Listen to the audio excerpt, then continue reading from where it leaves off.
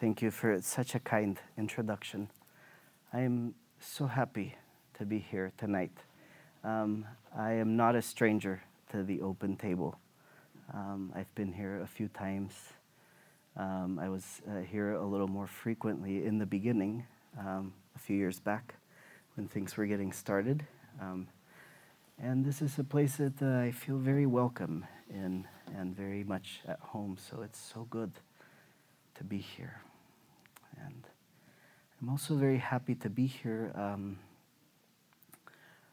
in part because earlier today, actually most of my day, I spent at home hosting a Harry Potter book film club for 7 first and second grade girls.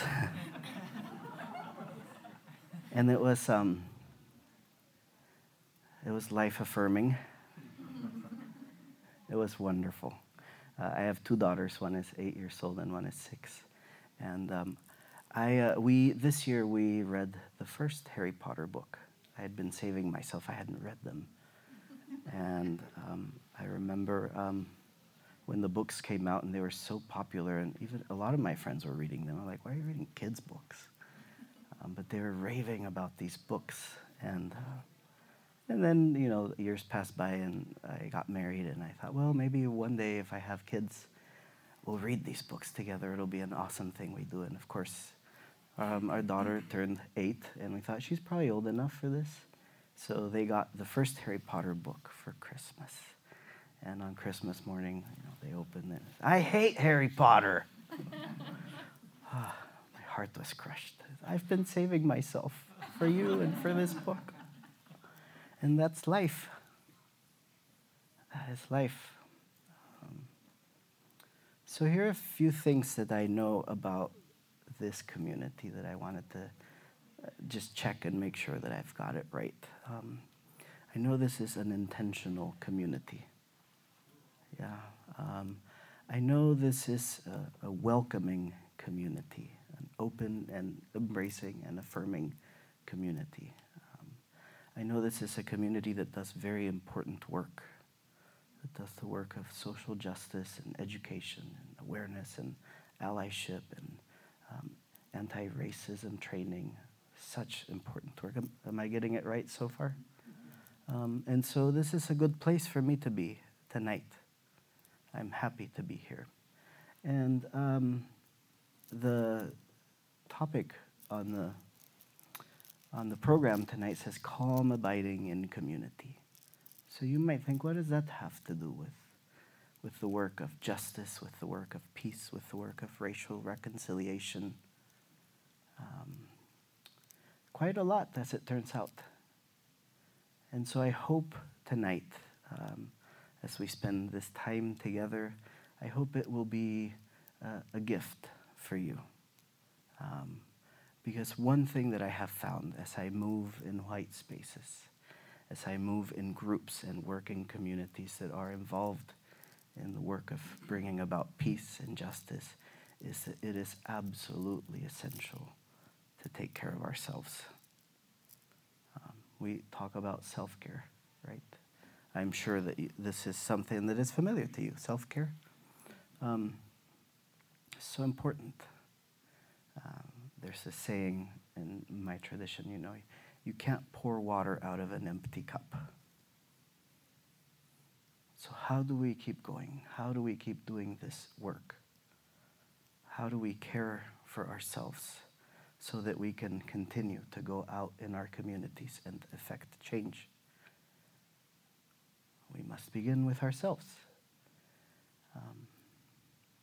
There are 2 principles that are basically the foundation of Buddhism, which is the tradition to which I belong. And they are compassion and wisdom. If you know anything, if you remember anything about Buddhism, let it be that. Compassion and wisdom. That is the foundation. Compassion alone is not enough. And wisdom alone is not enough. But together, bringing about the union of these skillful means of wisdom and compassion, that is how we move toward awakening, toward Buddha nature, And so we do that by beginning with ourselves. Compassion and wisdom begin with ourselves. Yeah. Uh, And this is very, it can be very shocking for us Westerners. It feels selfish. It feels self-centered. You mean focus on myself?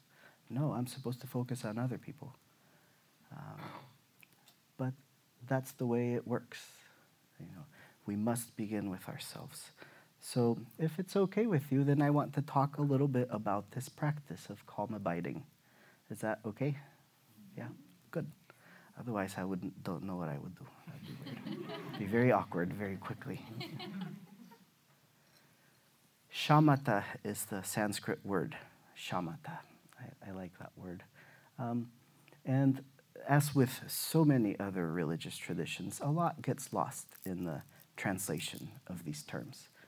When we move from the original languages into our own language, when we move from ancient languages, languages that are no longer in use, our own language of this present day, sometimes some nuance gets lost.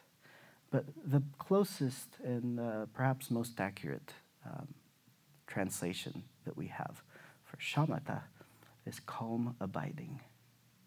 I like that. I like pairing those two words, calm abiding. Dwelling in calm, resting in calm, abiding in calm. And that is the practice of shamatha, calm abiding. It's pretty simple, but it's not easy. Very simple, but not easy.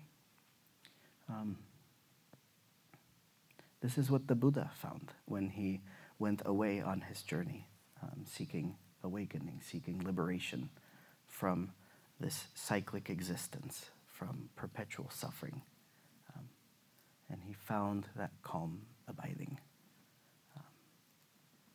And for me, this is a way that I stay replenished and energized, that I can go out and continue doing the work by resting in this calm abiding. But it's not just that. What we are trying to do in this practice is to get in touch with our own Buddha nature. And from the Buddhist perspective, all of us have Buddha nature. It's not something that you're trying to reach or get to or attain at some point in the future. It's something that is already inherent in us. It's already there. So we talk about uncovering it rather than attaining it. So we uncover this Buddha nature. And from our perspective, all of us have it. You have it.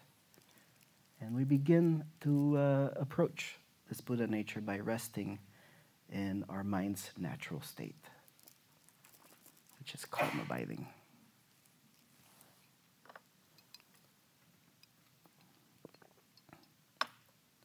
There is a French philosopher, Simone Weil, and there is a quotation of hers that I love so much. And I want to share it with you because I think it really speaks to the truth of this practice and to a lot of what we do in meditative practice. And here's what she said. She said, "Attention is the rarest and purest form of generosity." Attention is the rarest and purest form of generosity. You know how you feel when somebody is paying attention to you. Yes, can you imagine that? Can you bring that feeling about and kind of feel it? Maybe you feel it in your chest. You feel warm. You feel acknowledged, seen, recognized, paid attention to. It's a wonderful feeling. The rarest and purest form of generosity, attention. And attention is really in high demand and in low supply these days, right? We have so many demands for our attention.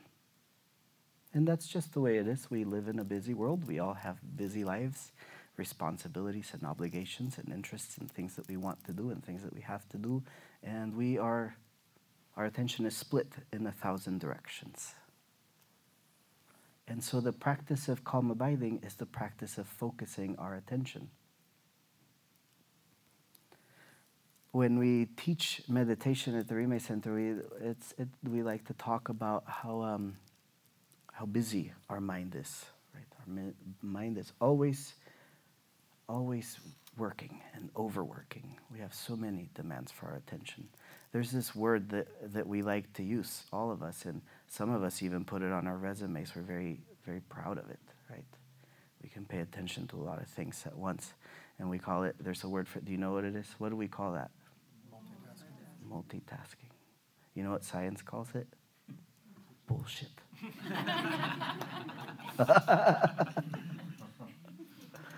There's no such thing as multitasking.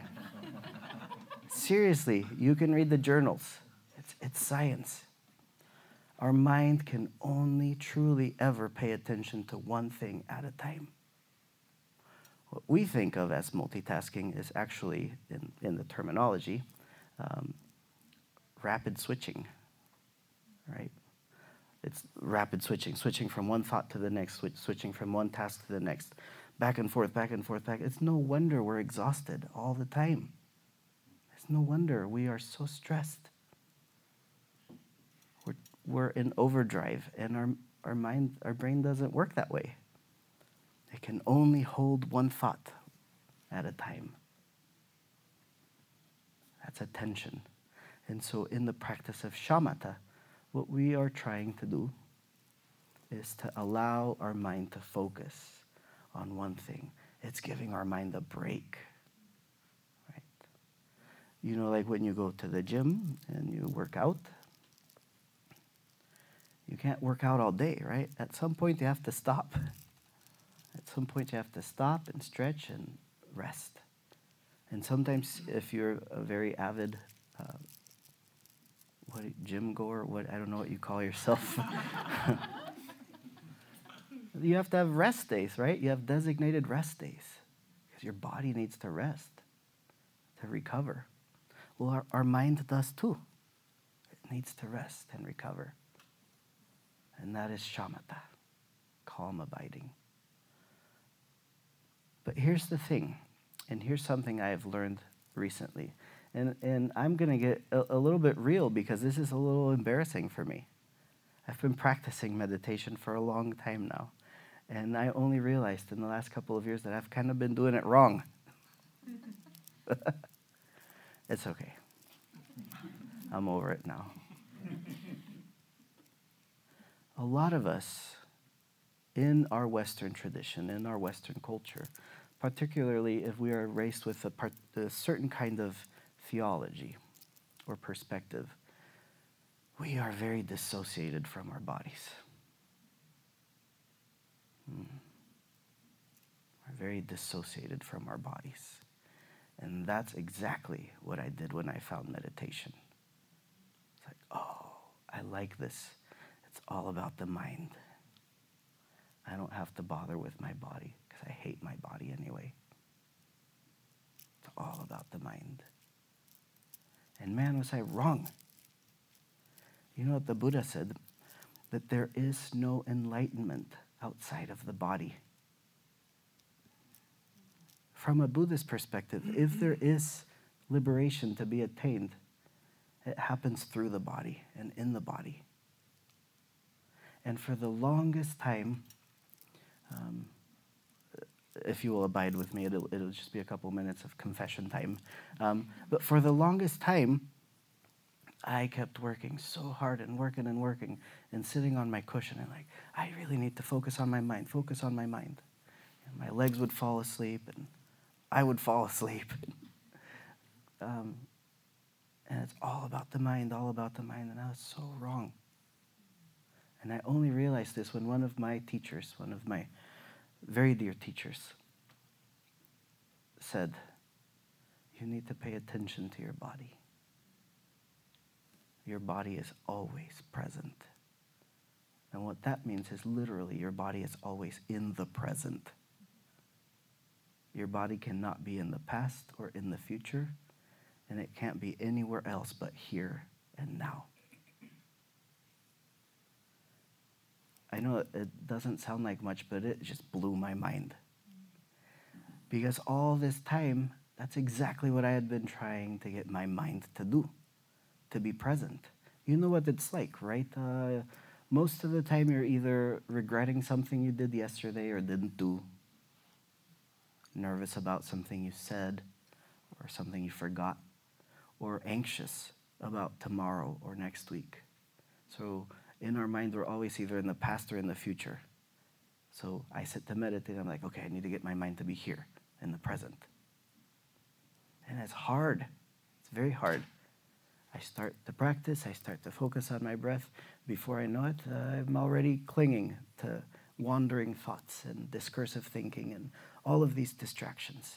It's like, oh, bring my attention back to the present. I'm in the present. I'm in the present. And my body does it naturally.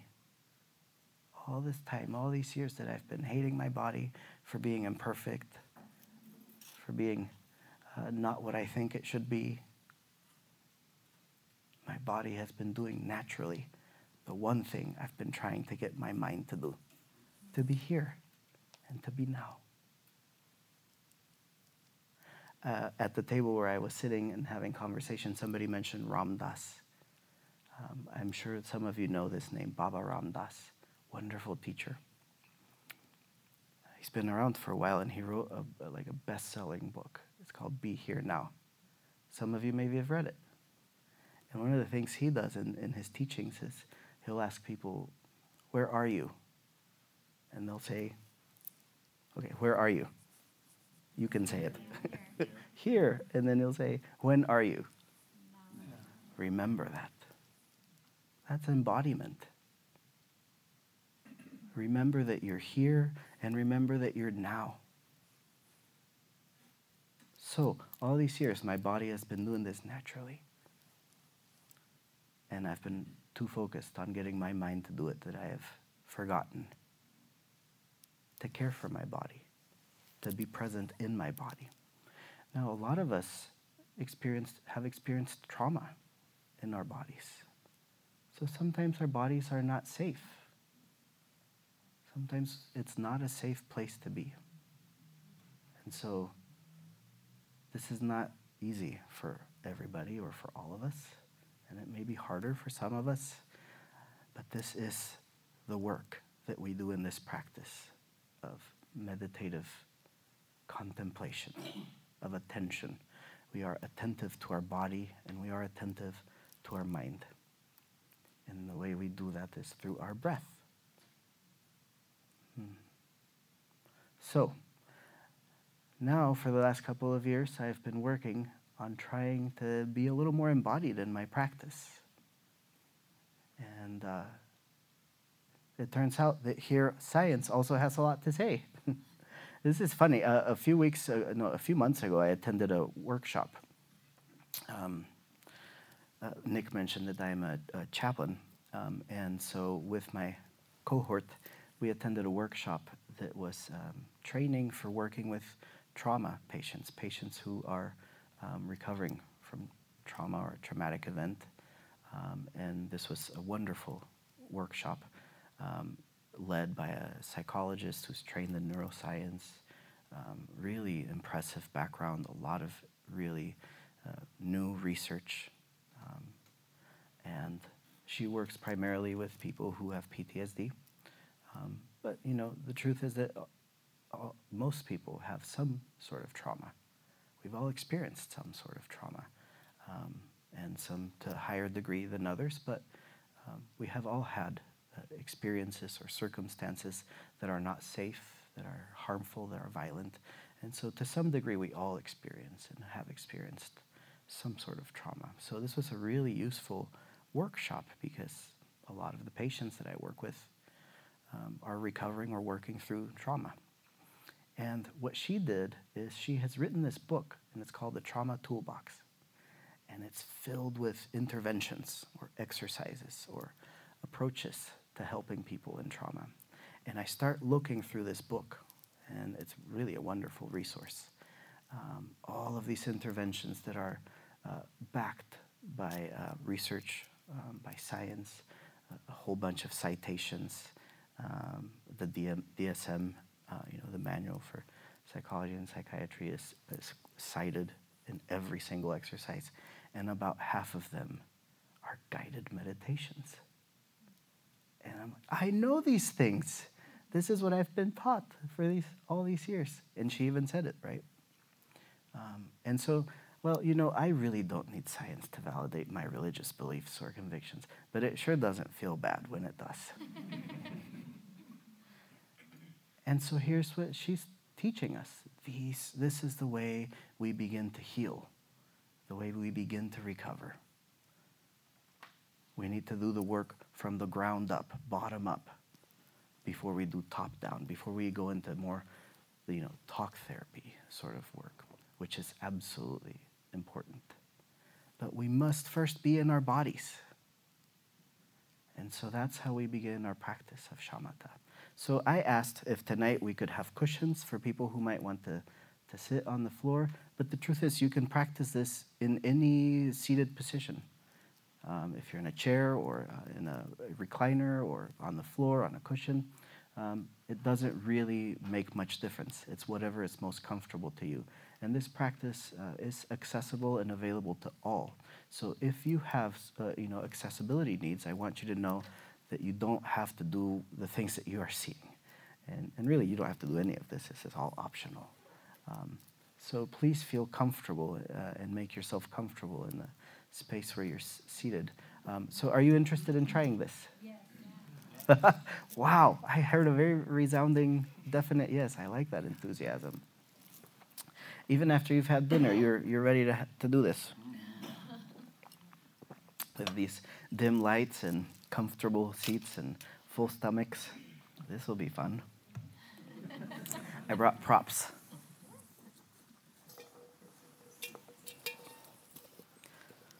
This is my magic bowl.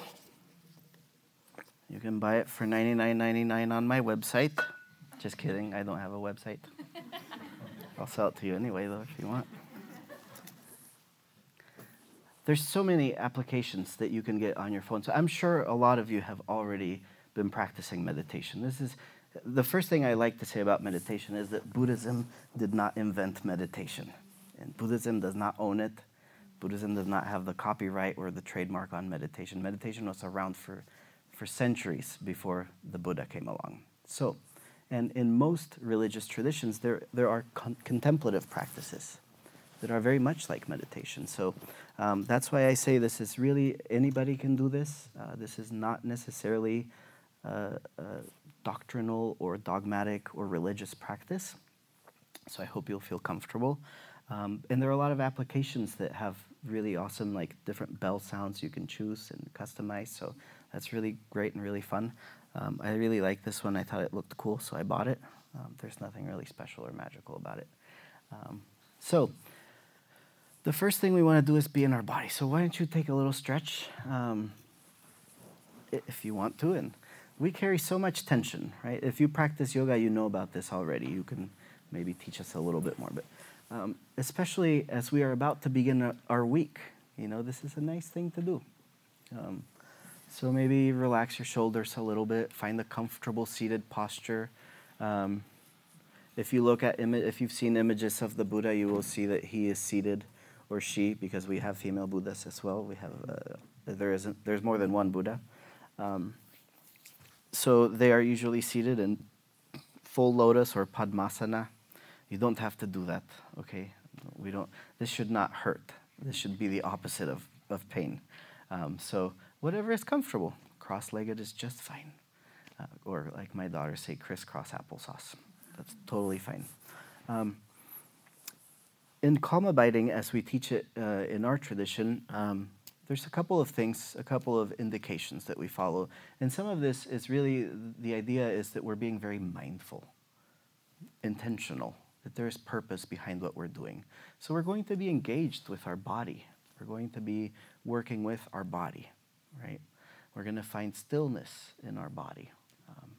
And so you want to kind of sit a little bit upright, not pushing your chest out so much that it's weird and funny looking, but engaged, active. And our shoulders are relaxed. What do we do with our hands? You can just rest your hands on your knees. You've probably seen really beautiful and elaborate hand gestures. They're called mudras. We're not going to do any of that tonight. That's fancy work that we don't need to get into right now. Very meaningful fancy work, I should say, but not for right now. So we just rest our hands on our knees. So our gaze is kind of slightly down. You're following the line of your nose, right? So if there's a spot ahead of you, maybe 4 or 5 feet ahead of you, that's where you're kind of focusing your eyes and your attention, visual attention. And in this practice, our mouth is slightly open, and then this is the funny part. You take the tip of your tongue and you press it to the top of your mouth, right behind your front 2 teeth. I asked the teacher, why do we do this? This feels kind of weird. And he said, that's just so you won't drool if you fall asleep. I think he was pulling my leg. Again, these are intentional things. And when you go deeper into Vajrayana or tantric practices, there are really important, there's a lot of significance behind the places where we are focusing, where we are putting pressure and those kinds of things. But for tonight, it's just a way for us to focus our attention. Again, everything we're doing is a way of helping us, aids and resources and tools, and helping us focus our attention. Oftentimes, shamatha is also called single-pointed focus. So that's what we do with our mouth. And our chin is slightly tucked in. And that's about it for the posture. Now your eyes can be open or closed, whatever is comfortable for you. A lot of times we try to practice as much as we can with our eyes open, because this is a reminder for some of us that meditation is not a way to escape. We're not trying to get away from things. We're trying to be more present. We're trying to be here and now. So sometimes having our eyes open helps. We're here. We're in this space. So the first thing we're going to do now that you are in this posture is I'm going to ring the bell, and just listen to that. Pay attention. Try to focus your attention to the sound of the bowl and see how long you can hear it. And then we'll come back to our group.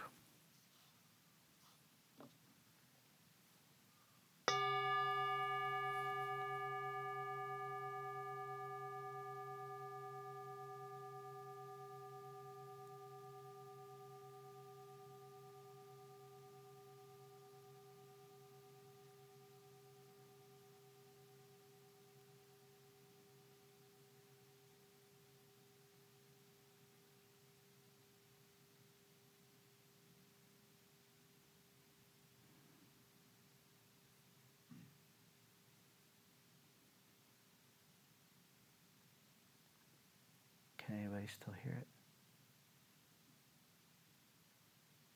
I can't hear it anymore.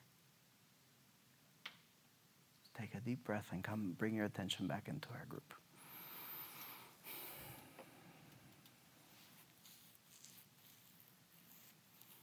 Some people have really, really good hearing. My daughter found this app on the phone where there's this pitch and she can alter the pitch, and then there's a pitch that I can't hear anymore, but they can hear. It's kind of fun for them. This is a really good thing to do also with children. Get a bowl like this and say, let's play a game and see who can hear this the longest. But using a bowl like this or a bell or whatever a sound it is, it's a different experience to focus our attention just on one thing intentionally. What was that like? Anybody want to share? Anything you want to share about your experience listening to this bowl?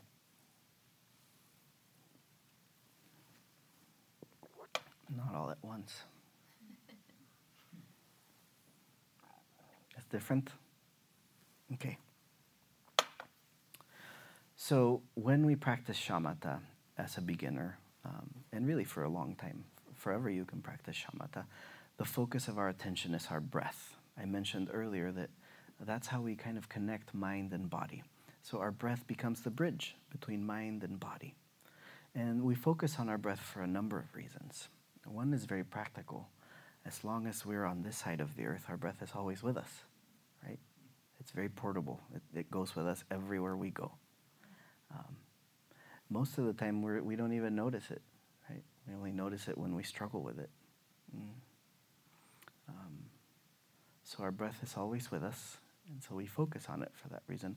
Another thing is our breath really tells us a lot about what our emotions are doing. Yeah, what's your breath like when you're really anxious or afraid or angry? Hmm? Shallow, fast. Yeah, very short and very fast. Like that, right? What's your breath like when you're on Playa del Carmen on the beach with the margarita and enjoying the sun and listening to the waves? What's your breath like then? Effortless. Yeah, it's effortless, it's long, relaxing. It kind of starts to match the rhythm of the waves. A teacher once said, our breaths are counted, so make sure they're long. I like that. So our breath tells us a lot about where we are emotionally. At the same time, it's just our breath, right? It just has to happen in order for us to function. So it's really just our breath. It's our breath. It's there. So that's why we focus on our breath. Do you have a question? Oh, sorry. I thought you were asking a question. It's fine to ask questions or make comments as well if you want as we go. So as we focus on our breath, sometimes it's helpful to count. It helps some of us focus on our breath. So you breathe in, you breathe out. 1, breathe in, breathe out. 2. Before you know it, a thought has entered your mind and distracted you, and you start going down that rabbit hole. I need to buy milk tonight because it's Sunday night, and we don't have. And I probably should also get a pack of cheese sticks for their lunches, and then oh gosh, it's been 5 minutes. The bell already rang on my meditation app, and so we get lost. That's okay. That's what happens. That's what our brain does, right? It thinks. We can't shut our brain off. That's a misconception. A lot of us come to meditation with this idea that we're going to turn our brains off and we're just going to sit there. But we can't do that. So stop trying to do that. But what we can do is bring our attention back to our breath. So what we do with discursive thinking is as our thinking begins to turn and thoughts come in, we just acknowledge the thought. That's a thought. And then bring our attention back to our breath. So sometimes our breathing, counting our breathing starts to feel like a waltz, right? 1, 2, 3, distraction. 1, 2, 3, distraction. That's okay. We're being gentle with ourselves. This is not easy. It's very simple. The concept is very simple, but it's not easy. So we're going to practice now for a few minutes. And I'm going to invite you, I might do a little bit of gentle guiding of this meditation. But I will invite you, as you are focusing on your breath, allow your breath to be natural. And as you focus on your breath, when a thought enters your mind, simply acknowledge that thought. It's okay. It's gonna happen. So just acknowledge it and let it be a reminder to bring your attention back to your breath. Does that make sense?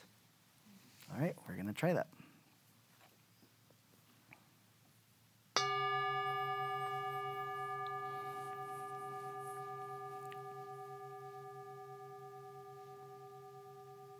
For this practice of shamatha, calm abiding, we are going to allow our breath to be natural, not contrived. We're not controlling our breath, we are simply observing it, paying attention to our breath.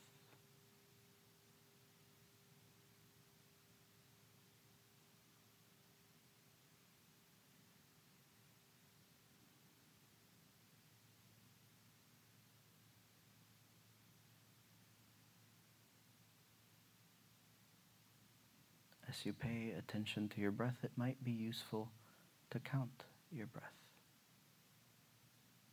If it helps, use that.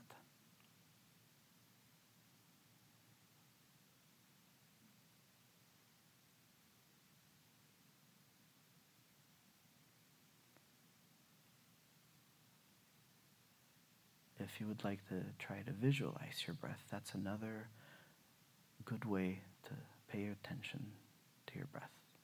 And the way we do this is simple. As you breathe in, you can picture or imagine the air moving in through your nose to the back of your throat, into your lungs, expanding your lungs, and then coming back up through the back of your throat and out through your nose. You can visualize your breath moving through your body, and you can allow that to be the focus of your attention.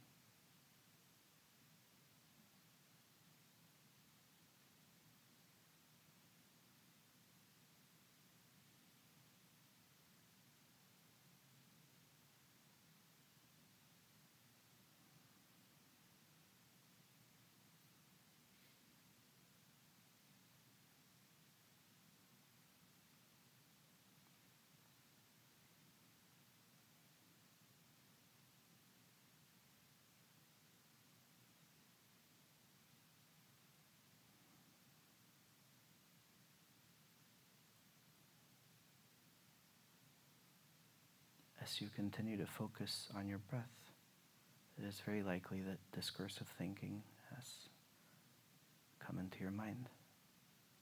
This is fine. You're not doing anything wrong.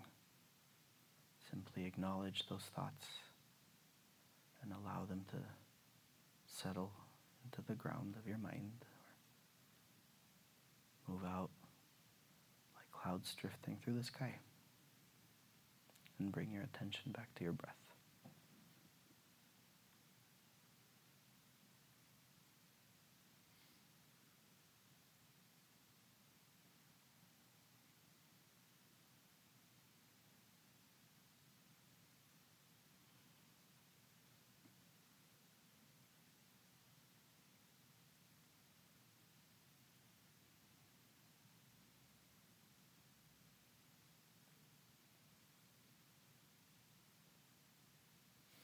And now that you have been focusing on your breath, remember that you are in your body. You are grounded in your body in a safe place. Perhaps you can even sense your limbs, your legs, your feet, your arms.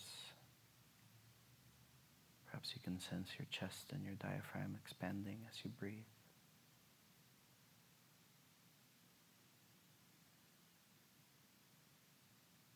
Notice your body.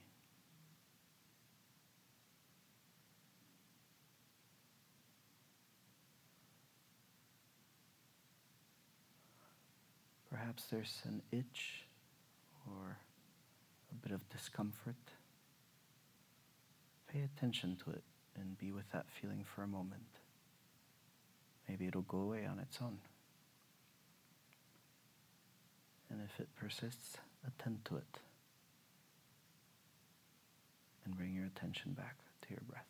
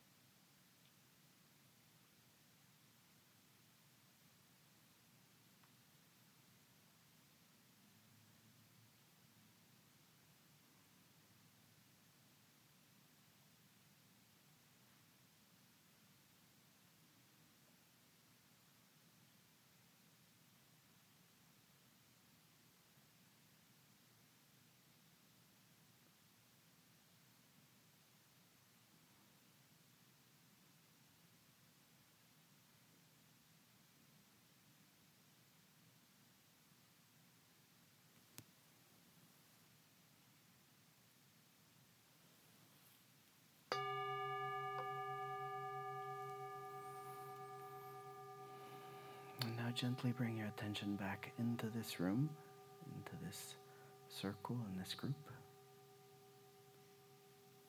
Maybe wiggle your body a little bit, your toes. And take a deep breath if that helps. It feels good. Here's another thing I learned from that, but I'll tell you in a minute. I'll let you settle in. How is that? Any thoughts or comments?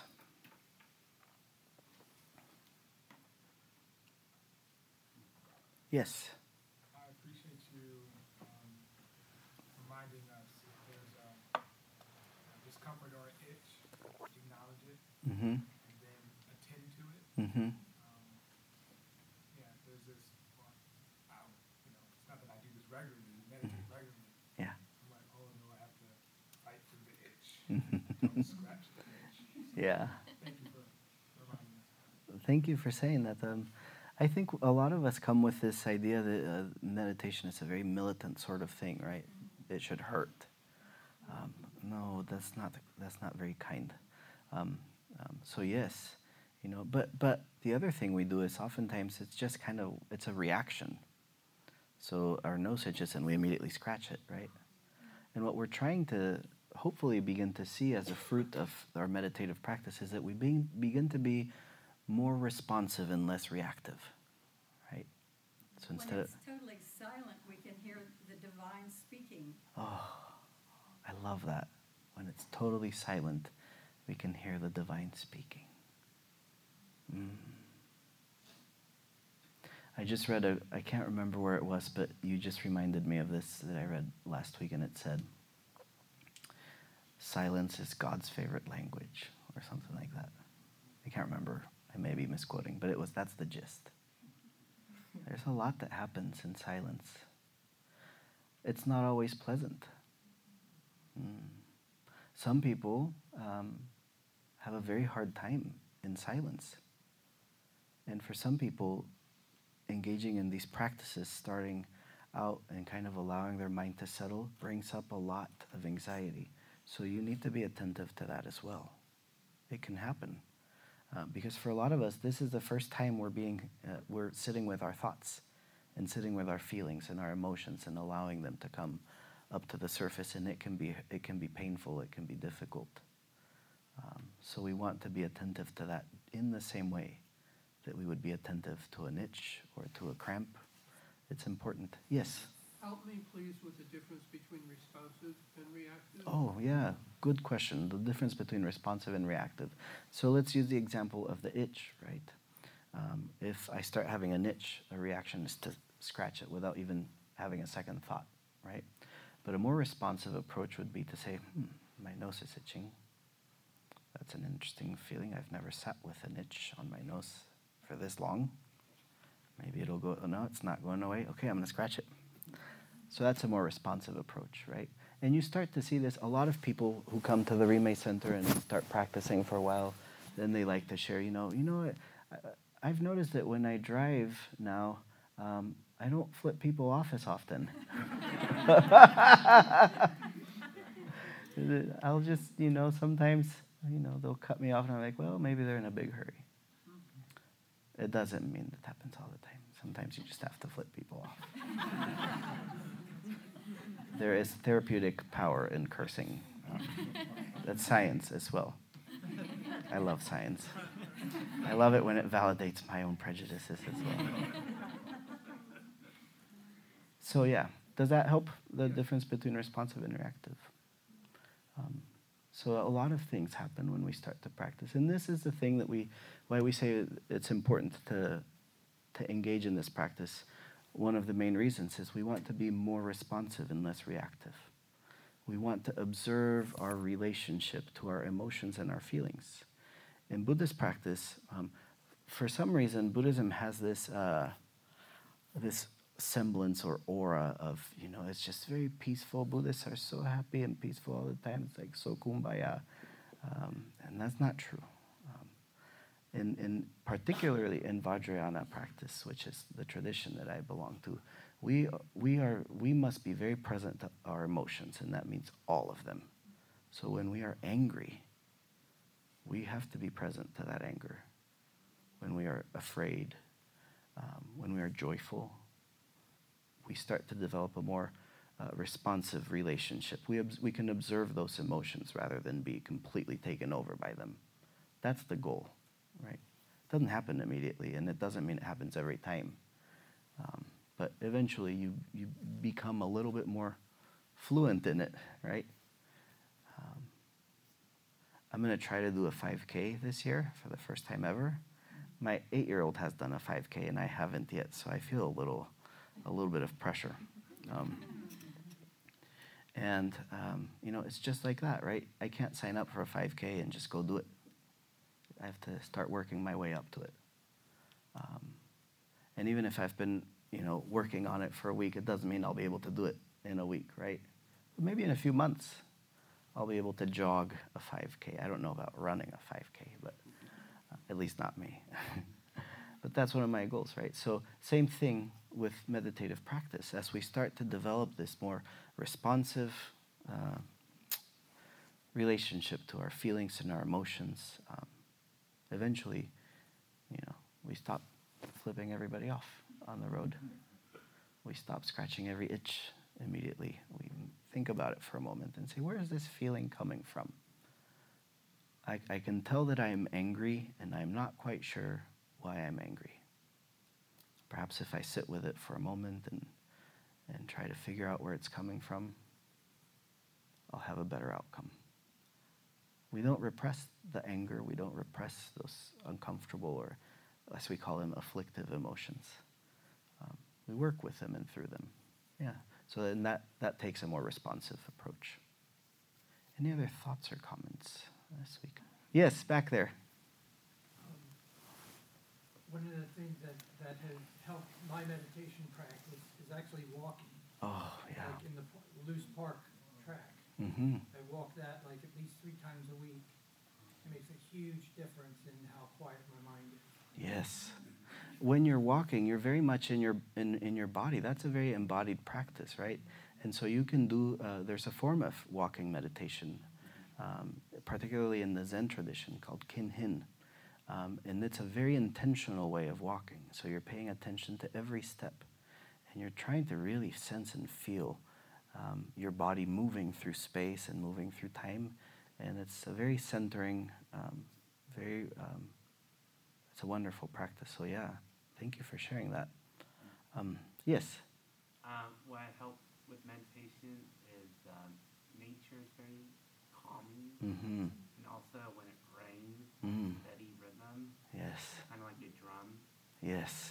And just focusing on that steady rhythm quiets the mind and you in the present. I agree completely. Being outside, being in nature if you can, surrounded by trees and plants and an open space, it's very conducive to calm abiding. Yeah. Yes. I'm stand up because I talk very loud. I would say I really like meditation because it really helps me, because I realize that like sometimes when you're super busy, you just always reactionary because your mind just wanders on different places. And then it really just, it's like you shove your emotions all go in a box and you don't really deal with them because you're trying to deal with all these other stuff. So to me, it's kind of like a distraction. So yeah, I've been doing meditation for about 2 years, and that's what I realized about busyness. Is like it really causes you. You're not really showing your true emotions. Yes. When you think about it, when you really reflect on like how you, it's kind of like when you do meditation, you kind of have it kind of allows you to just reflect on like your day, or just reflect on like what did you really feel? Because in that reaction, that's how you felt. But when you really think about it, is that how you really felt? You know, when you think about like you could so example could be like you're really upset and you just cuss one out, but then you think about it like five hours later, then you really reflect on like I wasn't really upset. I was just in that moment. I just felt like I was, you know. Yes. Thank you for sharing that. Yeah, that's why I really love meditation. You know? Yeah, that's wonderful. It should be restful and relaxing, and yeah. Yes. I like the part you talked about if you're feeling all your feelings, like if you're angry or upset, a lot of times we take it out on little bitty things, and this isn't really what we're upset about. And so I think that the meditation would help me to like center what I'm upset about or distraught about, instead of like, oh, being snappy here, when I just bring it in and be like, oh, this is really why you're upset. You need to sit and feel it and then think about it, because sometimes I personally don't honestly know sometimes exactly what made me mad or irritated me till I go back and think, oh, Mm-hmm. this is what it was. But my spirit was irritated for about 3 hours. Yes. I was just irritated at everybody, everything, but it was one real big thing. And I like that. I think that could be useful for me. Yes, thank you for sharing that. Yeah, sometimes that irritation can be a slow burn, and before you know it. So yeah, this hopefully engaging in this practice allows us to be able to take a step back and look at the bigger picture and relate to our emotions and understand them a little bit better. So I know that we're kind of running out of time a little bit, so I want to, before I say a few last words, is there one more comment? I thought I saw a hand. Yes. Is the source within that we heed the same fire as the Christ Buddha fire? Oh, that's a great question. I'm not quite sure how to answer that question, but I think that that could be possible, right? From a Buddhist perspective, we talk about reawakening our Buddha nature or uncovering our Buddha nature. And so it takes work, and you are doing the work of uncovering that. I imagine that from a Christian perspective, you would also be trying to get in touch with that inner spirit or that Christ life or light. But I'm not quite sure how I would say that. Same thing. Okay, great. Yeah. Yes. Also, meditation can be helpful. So if like you are snippy or you are in a bad mood, Mm-hmm. you're not taking that bad mood out on other people. Mm-hmm. So with meditation, you're like, okay, I am angry because of this, Mm-hmm. and you're mindful of it. Okay, I'm going to try not to take that anger out Yeah. on someone else who's Yeah. not, Yeah. that they're innocent to that Mhm. situation. Yeah, I think you're absolutely right. And again, with the caveat that anger should not be a bad word, right? Anger can be productive um, if we are being wise with it, if we're being compassionate with it. One of my teachers has really been emphasizing this, Sometimes anger is very compassionate. It can be one of the most compassionate things you can do, to sit with your anger and use it. But yes, then comes wisdom as well. How to be wise with that. So why do this, right? Especially why do this within the context of the work of justice, of the work of reconciliation. And I come back to this idea of self-care. Now, here's another confession. I had self-care all wrong. I thought that, watching fail videos on YouTube for an hour before falling asleep was self-care. It's good, it's unwinding, it's funny, and, it gives me a good laugh. And here's another thing that my teacher said. That's, self-care is what you do, the work that you do to take care of yourself in order that you can go back to your community. You take yourself away from your community. You replenish, you revitalize, you re-energize, so you can then go back into your community and do the work that you're engaged in. That's self-care, right? Otherwise, it's self-indulgence. If chocolate cake gets you back to your community, that's self-care too, right? But self-care really is it's that thing that enables us to reconnect, to be back in our community, to be ready, to be there for each other, to stand up for others, and to do the work of justice, of peace, of reconciliation. That's why we do this. That is what self-care is. Self-care is also very good when you can be discerning and you can realize that we're not controlled by anyone but our inner source, Yes. the Buddha or the Christ, and no manipulative outside games. We see right through that and we don't comply. Mm-hmm. The world can't understand why we don't play their games. Mm-hmm. Absolutely, absolutely. Practicing self-care allows us then to know what our boundaries are, to know how and when we feel safe and when we need to withdraw, and when we can stand up and do more work. So I hope that this is useful and helpful. And if it's not, then just throw it away. If nothing else, maybe you walk out a little more relaxed. But I want to thank you so much for the opportunity to be with you tonight. Thank you so much, Nick and Wendy, and all of you and some of the people that I know that is so good to see again. I feel very blessed to be with you here, and I wish you happiness. So thank you. Do you speak at the Rime Center regularly? And Yes. You run the whole thing? I don't run the whole thing.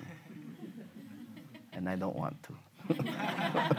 I'm very happy like this. Thank you so much.